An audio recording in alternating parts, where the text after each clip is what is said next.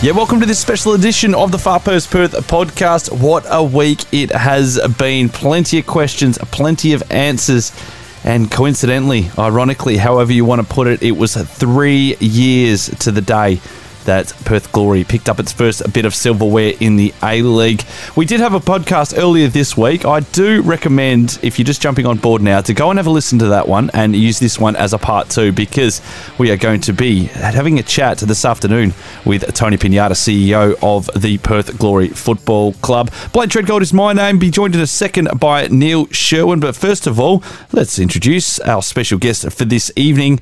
It is Mr. Tony Pignata from the Perth Glory. Welcome. Hey, hi guys. No, thanks for having me. It's I'm looking forward to it. Actually, it's been some good interaction over the last few days, and I just want to answer every question honestly, openly, and let the fans know what's happening. Absolutely. There's been plenty of interaction through our channels, through the Perth Glory channels, about what's going on down there. Plenty of questions. We'll try and get through as many of them as we can. If we do miss yours, we do apologise, but we'll try and get through as many of them as we can. Tony, first of all, how would you, describe where the club is at the moment? Look, we're on the bottom of the ladder, so it's not great. No, look, it's terrible, to be honest. As you said, 3 years ago we won the Premier's Plate, beating Newcastle 1-0 with an over French goal, and we find ourselves languishing on the bottom of the ladder at the moment, and winless in I think it's like 13 games. So it's not great. It's actually terrible. What would you say are the biggest issues facing the club at the moment? Obviously, we're coming out of a COVID period, which has been difficult for just about everyone. But, what if you were to point a couple of things that really are areas of concern for yourself and the football club, what would they be at the moment? Yeah, I suppose the hardest thing for us is we started with so much hope and hype. We sold out our first game. We unveiled Daniel Sturridge as our marquee player. 17,000 in November was amazing, and then we knew we'd be on the road, and that really turned nasty with the players being forced into isolation in a hotel room, potentially over Christmas, and we did as much as we can to get them out and get them home, and from that we basically haven't recovered. On the road, I thought we did well. I thought we managed to keep the group together and pick up points. We had some really good wins, beating Melbourne Victory and Sydney FC earlier on. And to be frank and honest, when we came home, it turned sour. So I'm not sure why, whether it's just that, basically the players, and you got to understand they're human as well. And then on top of that, some of the injuries we copped, and we've ended up with playing basically kids at the moment, with Liam keeping the average age up. Mm. But to actually put it down to specifics, I can't pinpoint the exact moment that something like this happened. It's been snowballing, and you got to look at everything. You got to look at the recruitment. And I'm going to be honest and open. You've got to look at the recruitment, how we recruited, the type of players we recruited, the way we coached the players, everything like that. And we've come, as you said, from winning the Premier's Plate, making finals a game away from another grand final, to last year finishing 9th, and now on the bottom of the ladder. So. Yeah, there's a whole host of things that we really need to sit down at season end and review. Tony, one of the things that happened over the past couple of months, and I know you said it's snowballed, but we did get to a point where that turned into the replacement of Richard Garcia as coach. He had to deal with quite a lot during his tenure, including the ACL, not being hosted in Perth, which was obviously a disaster for fans as well. He had to deal with all the aforementioned issues over the East Coast and COVID as well. However, the decision was made to remove him as coach, and Ruben Zakovic is now in place. What was the reasoning for not allowing Richard Garcia to see out the season if he had to deal with all of those issues over a 12 to 18 month period? I suppose, we allowed Richard, this year to come home and play some home games, and the results weren't there as well. But the results weren't even there at home, and we were having a full strength side, and we just felt at the time that we needed a change. And so look, sometimes, when you sort of look at players and they can sense that they're just not. They're not there, and we basically felt that we just needed to change it up and try and make a push for finals and get on a run. Because in this league, if you get on a run of 4 or 5 wins in a row, you're back. Wellington did it when they were looking down the barrel. But to throw matters, once Ruben came in, we lost a lot more players to injuries. And I know a lot of people pointing to injuries and saying, well, but if you have a look at the injury list, and I've listened to the fans, and we've done a injury update today and sent that out, and we'll continue to do that weekly, and I think it's a great idea.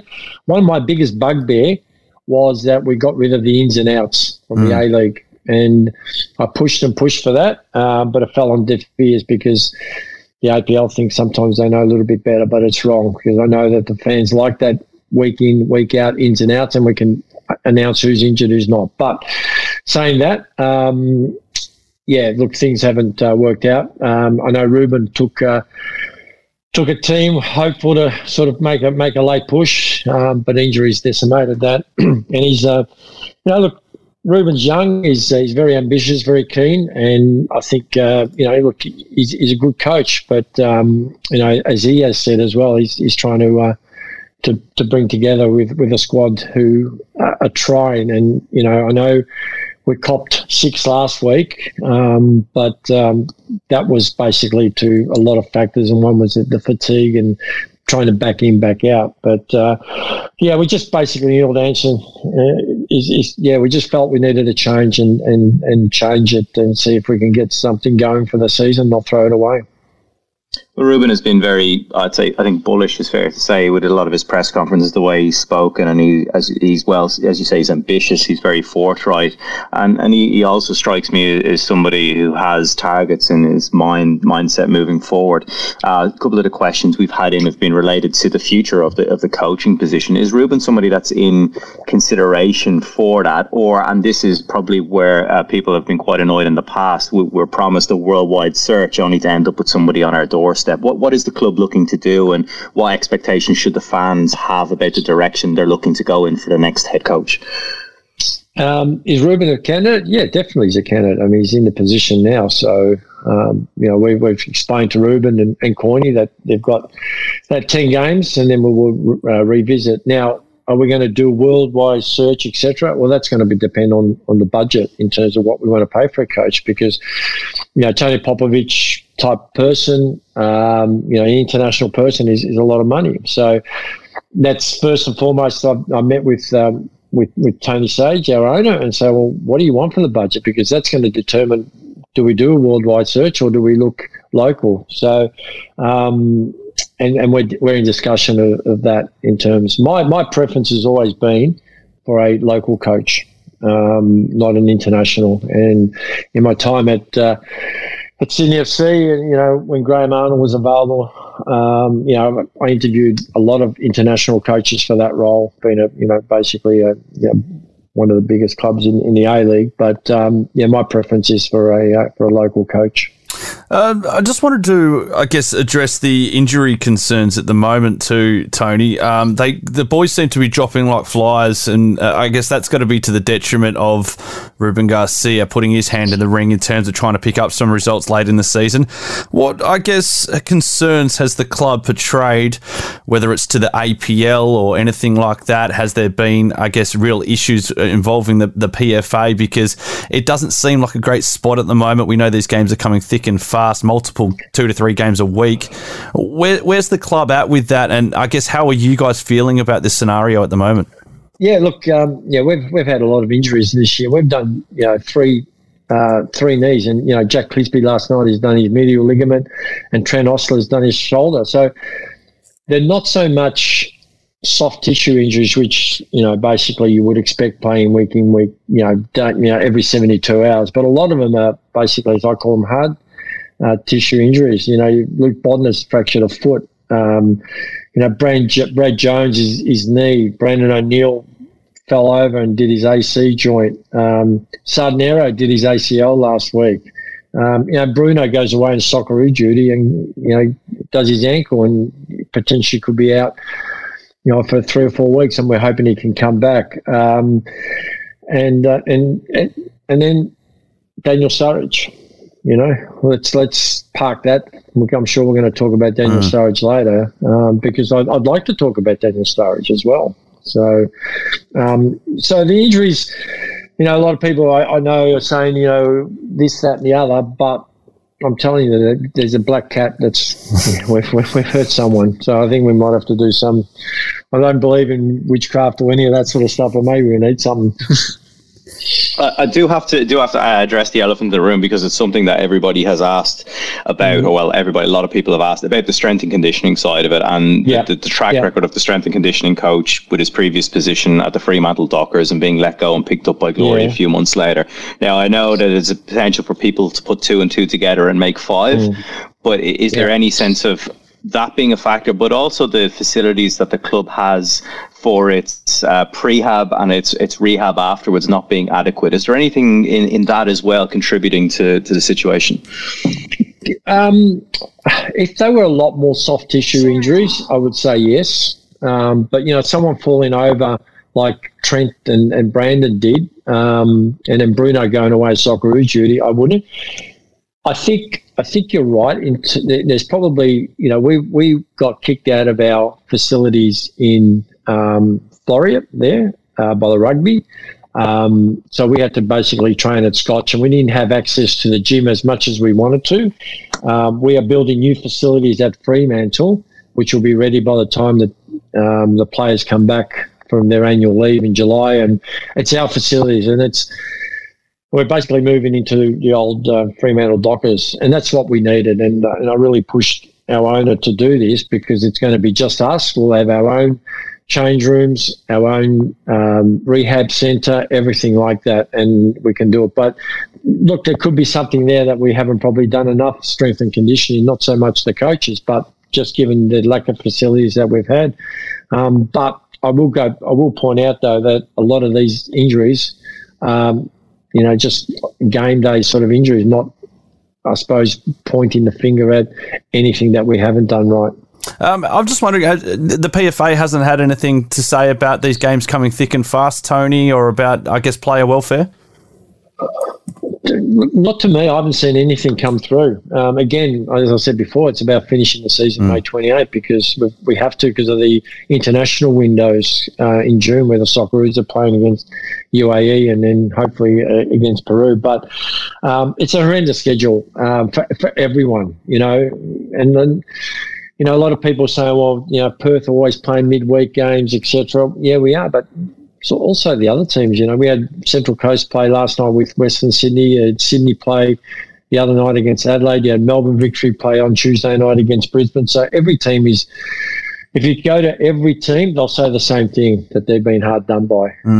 But when it's your team, of course, you're going to look at it closer. So we're no different than any other team at the moment who's copping it, to be honest. And there's a lot of injuries around the league. For sure. I just want to have a bit of a look at, I guess, the fans and how they see things, Tony, and I guess some of the concerns that they've expressed through us. And I'm wondering if you feel that some of these are valid in the way that the fans are coming over, or whether they just don't know, whether that communication and transparency needs to be upped a little bit. Where do you see, I guess, how the fans perceive some of the concerns around the Perth Glory at the moment? Look, I can understand where they're coming from, especially when you're not winning.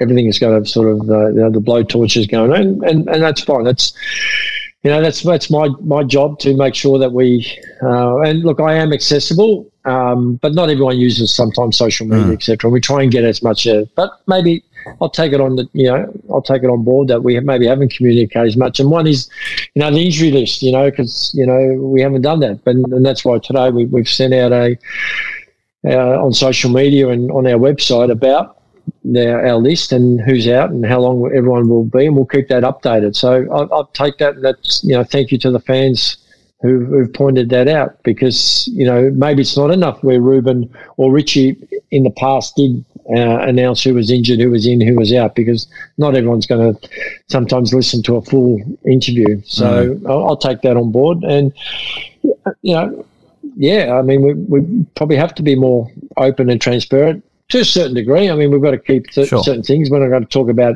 who we're recruiting, who we're transferring. Like any other organisation, we want to keep things in-house, and we can't be an open book. But I'm always open for people asking me questions, and I generally respond if it's done in a respectful manner, and if it's the handle is a person, not a sort of an icon or something like that. I won't answer those sort of, unless I actually know them. But sure. Yeah, look, I'll take that on board. I'm pretty open and fair on that. Tony, we've go on, Lane, you go ahead. I was just going to say, is the club operating at full capacity at the moment, Tony? I guess in terms of your backroom staff that can get the word out, whether it's your events, whether it's your comms department, your backroom admin staff, are they operating at full capacity? And I guess how much of that is down to, COVID, if it's not? No, we're not. We've lost a lot of staff over the last 6 months that have resigned because, we basically, with stand downs and going on annual leave, they've found other jobs and have left, and we haven't replaced them. So we're probably 6 staff down at the moment. So a lot of us are doing a lot of things, doubling, and sometimes you just get caught up in just trying to do the day-to-day stuff and operational stuff that you forget about the bigger picture sort of stuff. Terry McLean decided to leave. I wanted Terry to stay, but he felt that he wanted to resign, and I accepted that. He felt that he came in with Richie, albeit that I employed him from Sydney FC in another role, but Richie employed him as a football director instead of Burnsy. And Terry felt that he couldn't continue working at the club, so he resigned, and that's fine.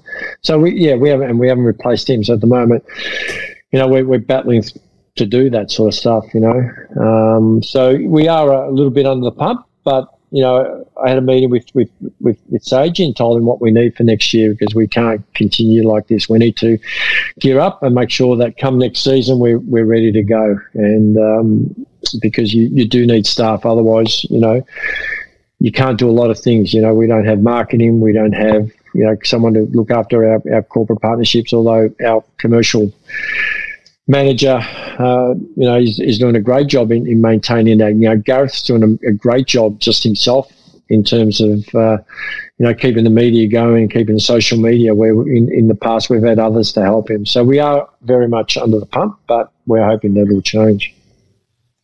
And that's been honest, really honest.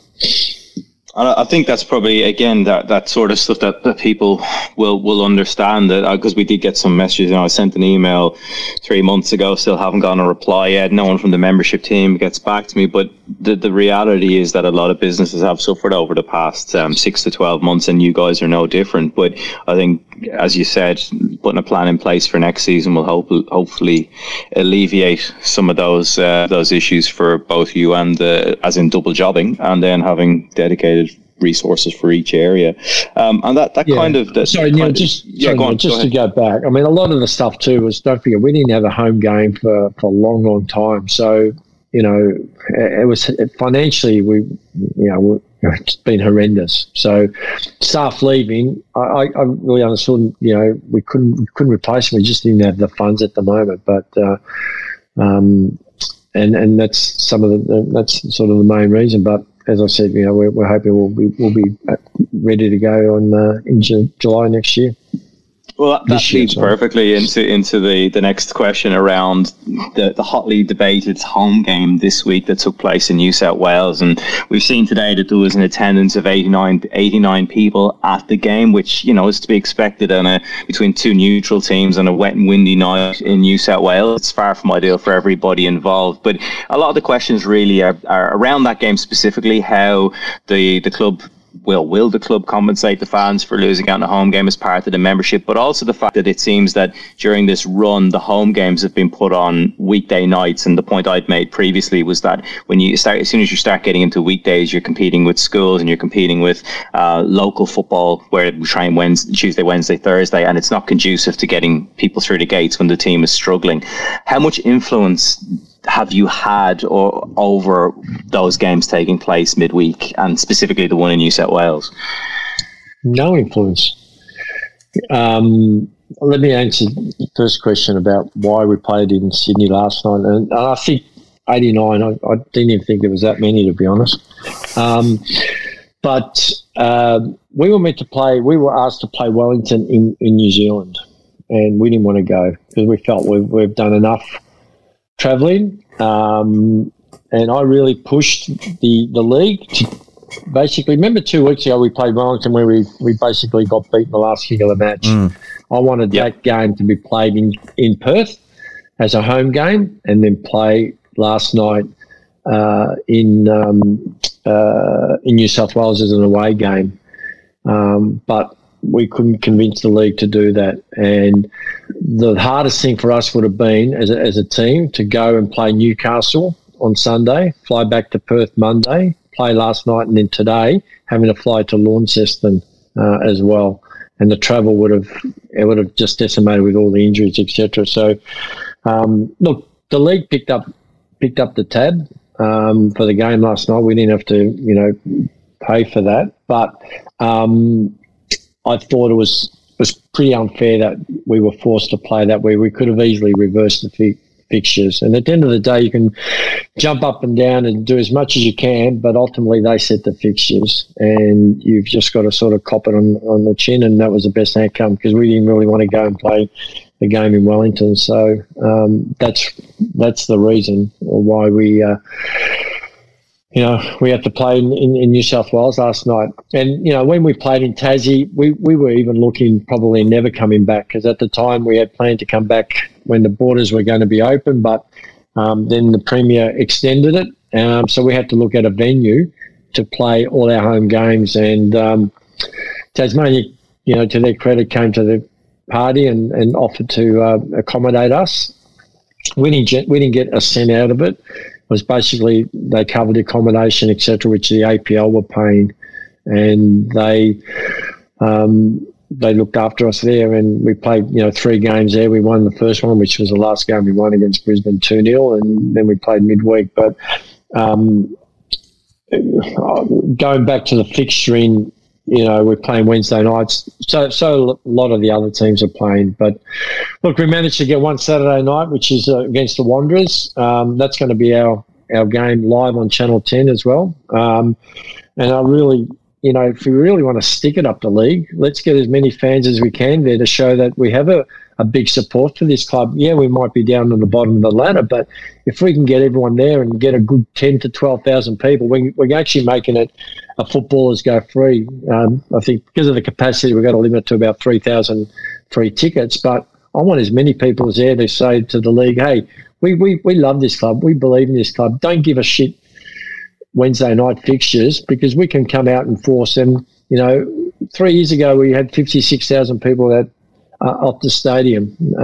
So I think it's a good opportunity, but yeah, it's been bittersweet, and I really sympathise with our members and our fans, and I know that we've chipped them 4 games, and we'll look at how we can compensate them for next year. And there's a couple of options I'm looking at, whether we can give them some free Paramount subscriptions to all our members, which is worth probably about $100, and then some extra membership. So I'll work something out that we can sort of go out and do. And to be honest, out of the 5,000 members, most have really been fantastic and understanding, in terms of what we've gone through this year, both financially on and off the field. But we'll work something through, and we'll communicate that once the season's finished.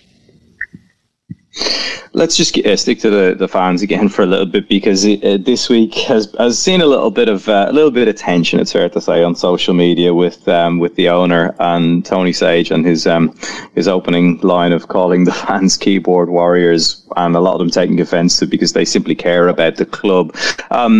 Where do you stand on the fan relations between the supporters and the club at the moment? Do you think that it's good harmony? As you've mentioned there, most of the members are fine with the situation and understanding and everything else. But with regard to what we've seen this week and people, I guess, commenting on the club's position in off the field as well as on it, is there a lot of work that needs to be done there?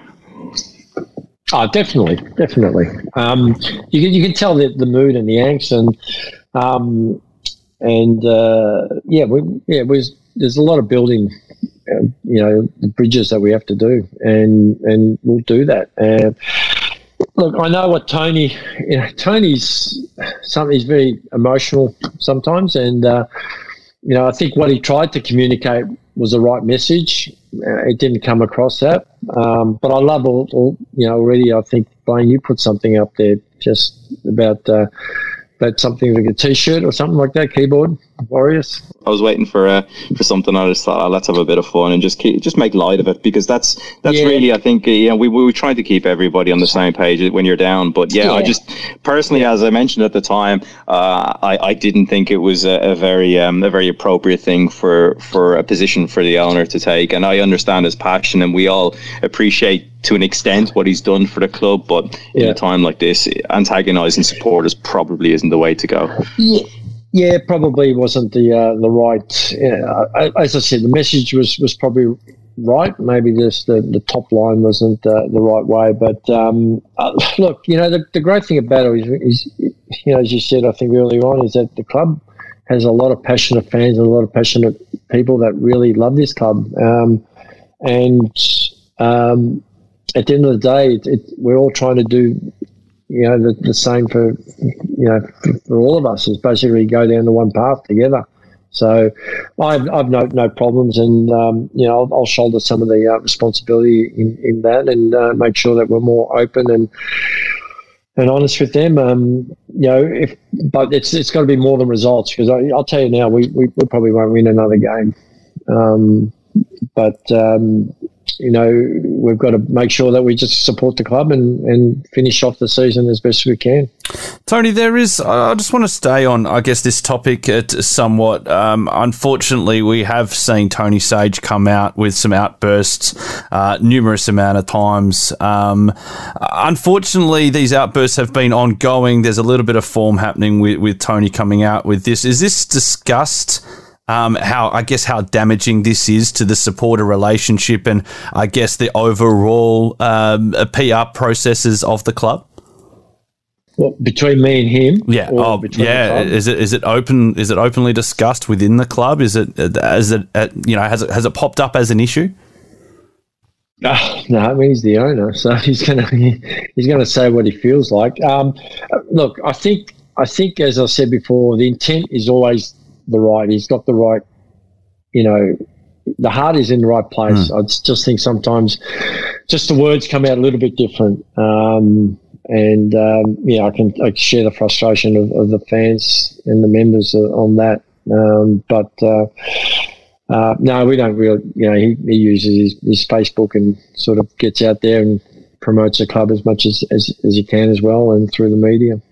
Just on that, I guess the wider PR issue and the wider standing that the club does have, particularly in the WA football community, but I guess as a whole in Western Australian community and the greater sporting community, how would you describe it at the moment? What they think of us? Yeah. They don't like us. Why? We're no different. Why would you say that? I'm just wondering. Yeah. I'll tell you why. I've 15 years in this A-League now, had the same issue at Sydney FC. The NPL clubs hate Sydney FC. The NPL clubs hate Melbourne Victory. The NPL clubs hate Perth Glory. The biggest problem we've ever had is when we had academies, and we brought academies in-house. Should never have been done, because, yes, it's great from a football point of view and building the youth through, etc., but we're going in there, taking your best players out of your Balcattas, out of Perth, out of Stirling, every club, Guelph, whatever, right? We're going in there, we're taking the best 13-year-olds, best 14-year-olds, best 15-year-olds, and then we go and play a Guelph or a Balcatta. So under 15s, Perth will play under 15s Balcatta. We all come in there all dressed up in Perth Glory, and we beat them 4-5-0. Are those kids and parents want to go and then watch Perth seniors? No, we're the opposition. So we've lost a lot. I think the league has lost a lot bringing the academies in. I think the academies should start at an older age group, where you're 18s, 19s, and 20s, and build that through. And maybe we have development squads, 13s, 14s, 15s, 16s, that can train with us a couple of times a week, the best kids, but go back and play with their clubs. And we don't have that fraction. So then we're one unit. We're one body of football all the way through. As they get older, kids will drop off, and the kids who are really good will come through, and they can play in our 18s, 20s, and we can play a little bit at senior. Senior football doesn't matter, but it's getting those young kids. So those young kids who go and train with us, etc., and then play with their clubs, and then they go, well, Dad, Mum, let's go and watch Perth seniors. And I think that's a detriment across the whole league. It's something I feel, probably not everyone shares that, but I know from an AFC point of view, we have to have a license in AFC 13s, 14s, 15s, 16s, etc. But I think that's the biggest bugbear of the NPL and the grassroots is because of that. And it's not only in Perth, it's across Australia. I'm just going to add a quick one, Tony, just to that one. I'm wondering how you feel that Perth Glory is viewed by, I guess, the wider sporting public and the WA community as a whole, including media.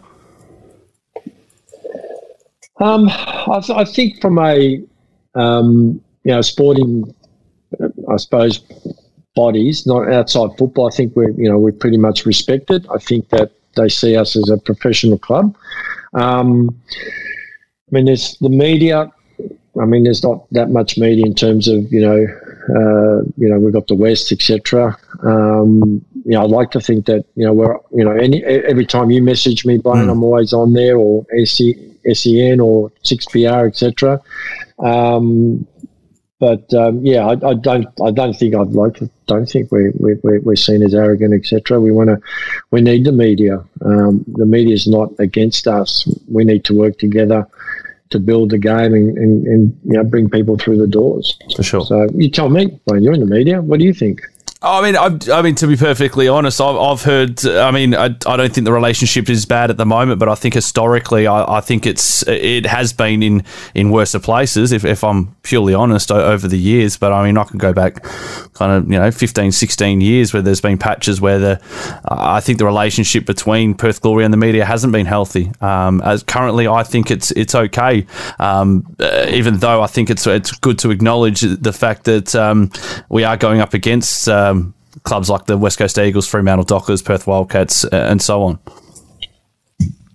Yeah. Look, I can't speak for many years ago, but I make sure that we're open and honest and accessible at all times to the media. Look, it's hard when you've got some big football Aussie rule state here, when you've got the Dockers and Freo here, and Perth Wildcats. Even though I don't see them as Eagles or Dockers, but they've been so successful over so many years, and they're still getting good crowds. So all I can control is now. So I'm hope that the media sees us as accessible and open to them. Just on the PR side of it and the players and that sort of thing, and it'll probably shift us into the recruitment part of it, but how much is actually done to push the players into the public eye? So, we've had some pretty good characters, but personally I feel, and I've spoken to people as well, that people there's a high turnover of players at Perth Glory, and that's the nature of the A-League with short-term contracts and whatnot, but it's very hard for people to care about the players if they don't know them or don't know who they are. How much is the club pushing it, and is it a case of the media don't want to highlight them or don't care, or could there be more done to get those faces out there? Look, it's been hard the last 2 years with the games, basically having time for the players to go out and, community, etc. I remember my first year when we were, with Popper, we made sure they would go out to clubs a lot more, etc. But the last few years, it's been difficult, especially when you're playing Sunday, Wednesday, and travelling.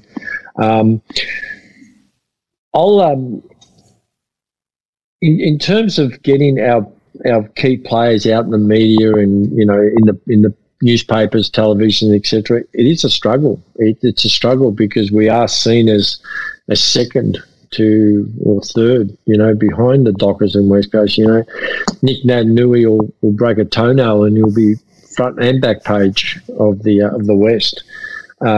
Fife as well. So it is difficult. But I'll tell you one thing: how strong the media here. We beat Adelaide in that semi-final in the penalty shootout. Mark McGowan's first ever game of football, he was there. And a lot of people were there, actually. The great man, one of my greatest ever sports person, Dennis Lilly, was at that game, and I got to meet him before the game in a suite, and I just shook his hand. That was his first ever game, and he said, if this game's like this all the time, I want to come. So we won that game. On the Sunday morning, we knew the grand final was going to be in Perth. So we had basically 4 to 5 days to sell it out. How did we sell it out? The media. We were front, middle, everywhere. And we sold out that game in such a short time. We were all over the papers, our players, our coaches. Sagey was, front and centre with McGowan. That's the power of the media. But we just don't get that.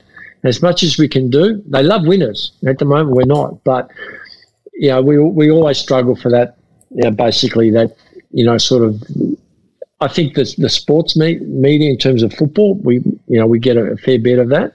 And the podcasts and stuff like that, but the newspapers and the TVs we don't get as much as we should. And I'll be honest, it's not our fault. We'll do whatever it takes, but we just don't have that opportunity like the other sports have.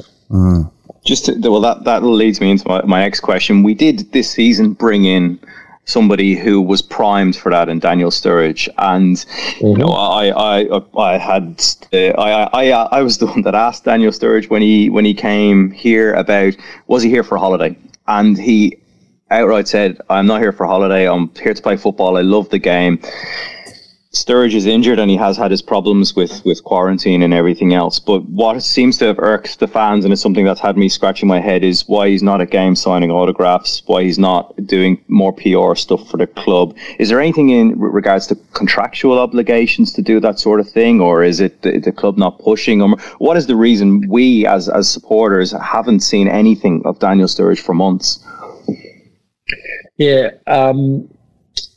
Daniel goes to every game.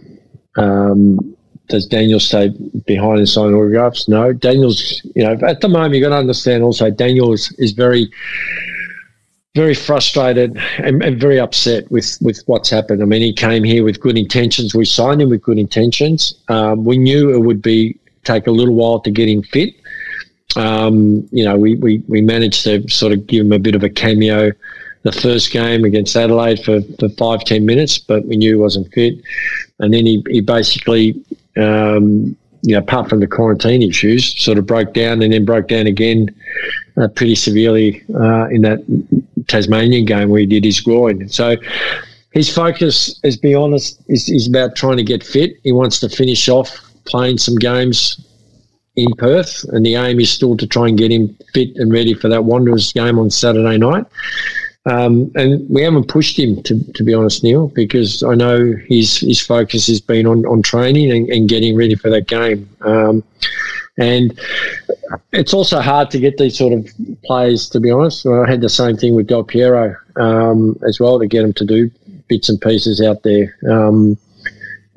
So, yeah, maybe it is a little bit of fault of mine about not pushing him as much, but I've also respected his ability to try and get fit, and that's his first priority, because first and foremost he wants to finish off as a footballer. We didn't sign him for him to come to a holiday. He didn't come here for a holiday. I think it's a bit unfair, all the attack he's getting, and we're throwing a lot out of him. The fans are. I mean, every second thing is, I thought I saw Sturridge in there, or this and that. It's pretty unfair and pretty hurtful. To be honest, and I think they should just give him some respect. He's injured at the moment.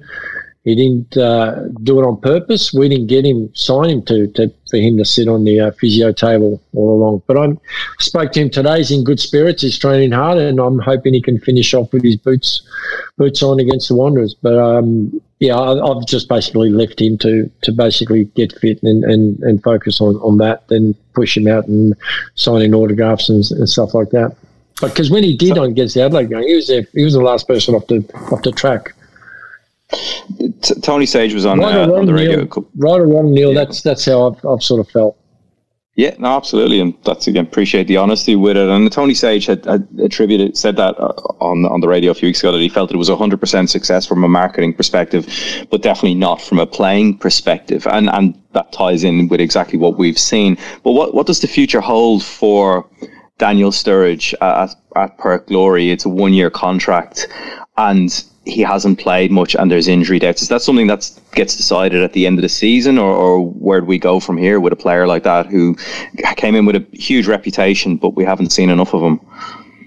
Yeah, look, it's we'll sit down once the season's finished, but hand on heart, as Tony's right, from a football point of view, it hasn't worked. We were, I suppose, very excited about him partnering, Bruno up front and Sardinero behind and on the wing, and it just hasn't worked out. So that's been disappointing. From a marketing point of view, yeah, it has been good.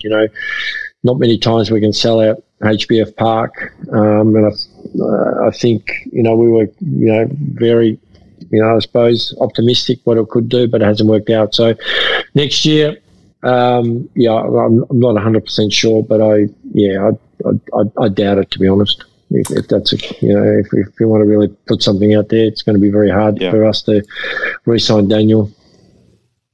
With some of the other, just the recruitment in general, I mean, another player who came in with a big reputation and somebody that we were all looking forward to seeing was Brad Jones, and he was signed on a 2-year contract at 39 years of age, when there was already a 39-year-old goalkeeper in the squad. He's picked up his injuries. He's been out for quite a substantial amount of time, and now won't play again this season. Fans are started looking, well, we signed these, and we also obviously Sardinero's come in, and he's done an ACL, which you can't plan for, but his production prior to that wasn't exactly setting the world alight either. These were 3 big name players, Sturridge, Jones, Sardinero, that everybody was looking forward to seeing and would contribute hugely to the team, obviously along with Brandon O'Neill coming in, but they haven't delivered. Is that something now that needs a review in terms of what type of player we look to attract, and how do we bring in first team quality players that can actually nurture these young guys on? Because if they're not on the pitch, it's very hard to help with the development in game.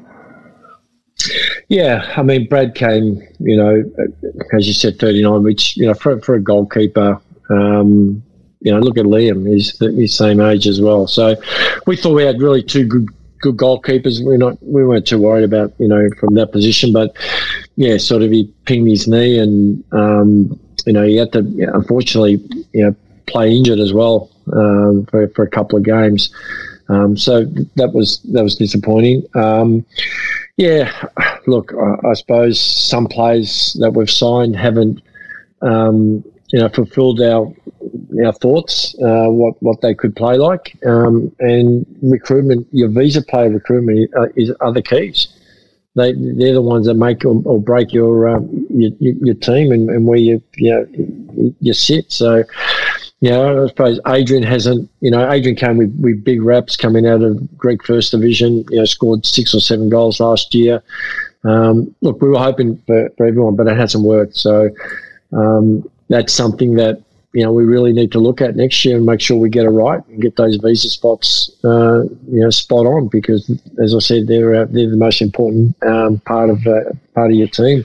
I think Daryl's been amazing this year and played every game and carrying a massive amount of workload, and we're in discussions with him now to continue on for a couple more years, and I hope we can convince him to stay, because he's been fantastic. And the only positive things is a lot of these young kids are getting some good game time, and I like seeing some players like Collie develop, and Bodner was playing really well until he got injured, and Trent, Osler, who hasn't played for a long time with 2 knee reconstructions, unfortunately he's done his shoulder, but there's a lot of bright future here, and that's positive, and we need now to couple it with bringing some senior boys with the youth, and we're going to be a better team. I'm not saying next year, but at least, a couple of years away, we can sort of build up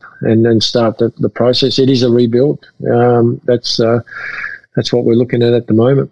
I assume that the club is already looking at players for next year, because that generally takes place before the season ends. But with no full-time first-team coach in place, Terry McFlynn having departed from his role, is that something you're actively doing? And if so, who makes those decisions in the absence of people in those roles? Yeah, look, I suppose at the moment what we are doing, we are looking at players. I mean, we get players all the time, A-League. The visa players, they'll take a little bit of time, because you don't really get the visa players once European season finishes, and then they decide what they want to do. But A-League, you'll know. So, and we're just talking budgets at the moment with the owner in terms of what he wants to spend on next year, and in terms of do we go with 2 marquees? Do we go with 1 marquee? Do we go with no marquees? Bruno's contracted again for next year, as is Brandon. So we've got a lot of players on contract. So there's probably 3 or 4 spots that we need to fill, and that's something that and then we can sort of start that process now. But Ruben's still there, so we'll talk to him as well. We're in sort of, I suppose, signing mode at the moment, and just talking to agents as well. Tony, I just wanted to just ask you, I guess you talked a little bit there about the budget. Is it still sustainable to be running under the current ownership and the model, and be able to achieve the goals that you think the Perth Football Club needs to achieve? For that matter, there has been talk about the owner looking for investors, so on and so forth. Is it sustainable the way it's going at the moment? Look, I know it's fallen on Tony a lot.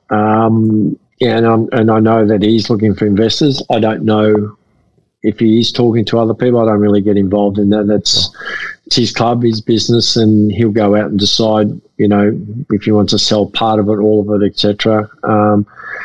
But my job is to push and get as much as I can in the budget to allow us to go out and be successful. And that's what we'll try and do. But ultimately, he'll tell me what it is, and I've got to then work to that. You did just one last one from me, Tony. You've been super generous with your time. How does the football club look going forward? I guess is the easiest way to ask that question. I mean, I suppose we need to appoint a coach. We need to appoint a coach and make sure the coach is there when the players come back from annual leave in July. So that's something that we're working on at the moment.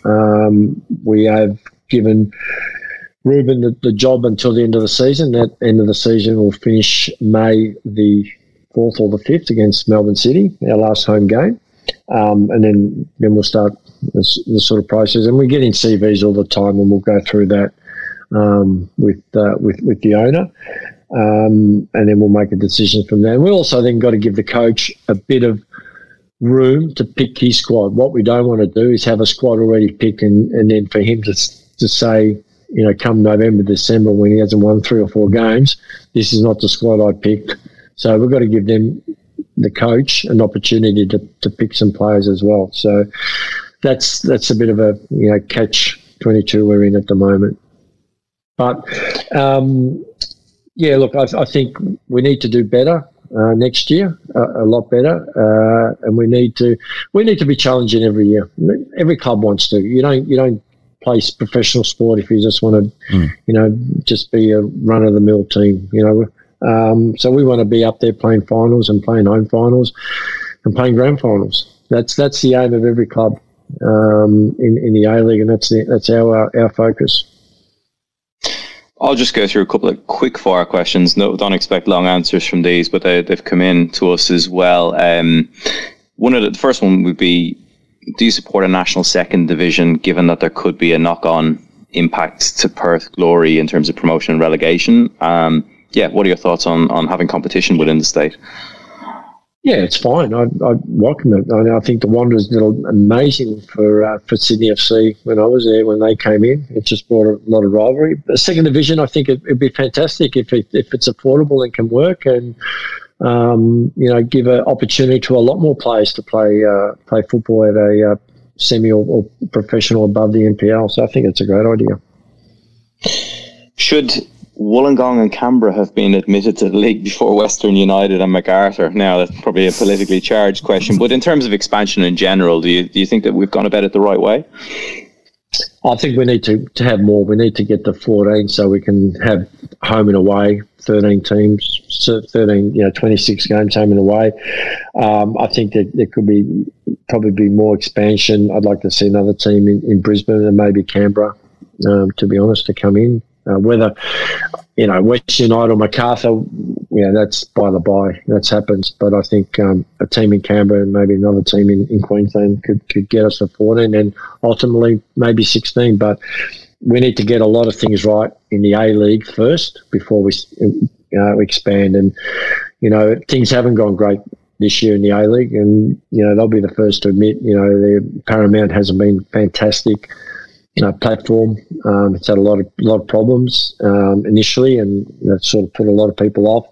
The Keep Up app needs to be better because that's the sort of I suppose conduit between the fan and the league as well. So I know, and there's been no marketing, and that's all up on the back of COVID, etc. So next year, we won't have the issues we've had in the past. You look into the AFL now; they're playing basically over East, apart from WA, full capacity stadiums, etc. No excuses. So next year we've got no excuses.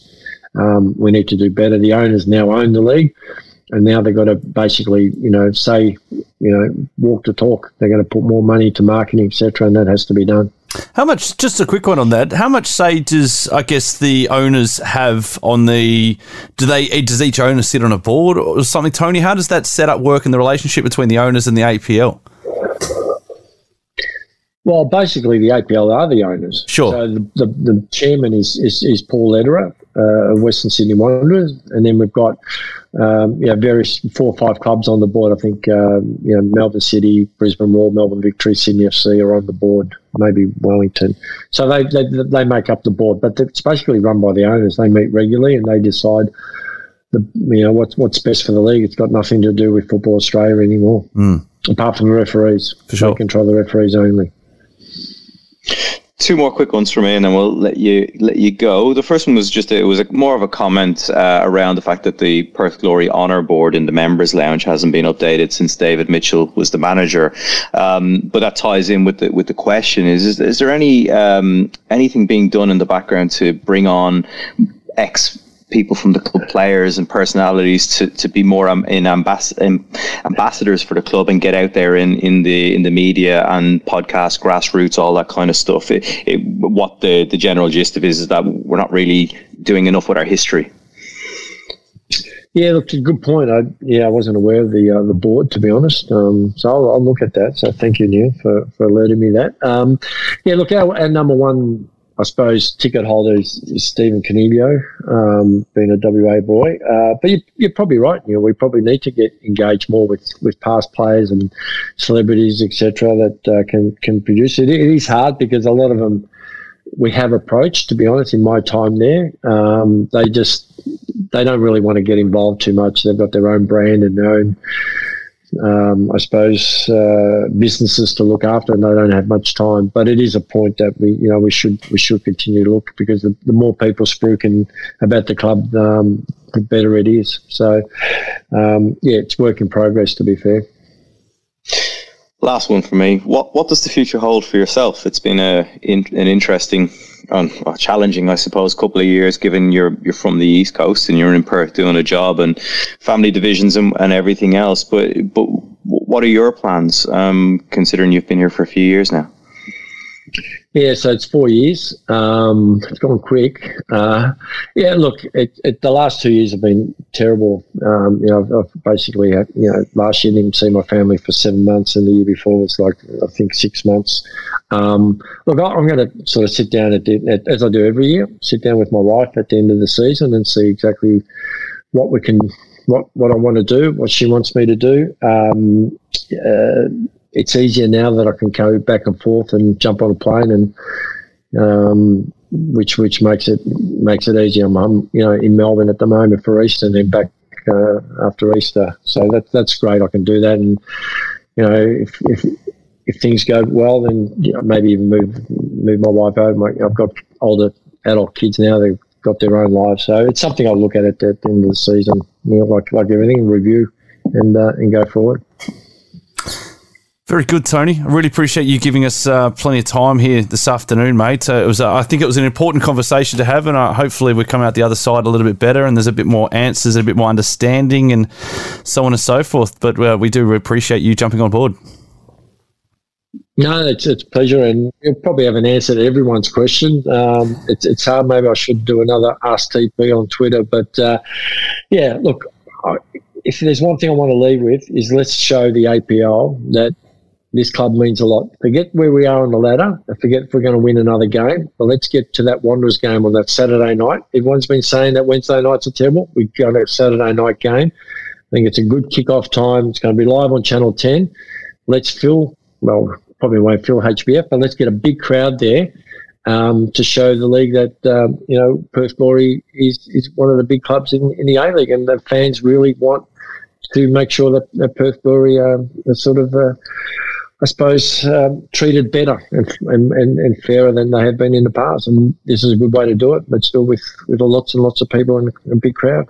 Let's do it. Absolutely. Thank you very much for your time, Neil. Thank you very much, mate, as always. And, looking forward to producing many more of these down the line if we can get Tony back on board in the future. Don't forget to follow us all over Facebook, Twitter, everything else. Do so for the club. Make sure you give plenty of love back to the poor old social media managers that are copping it at the moment.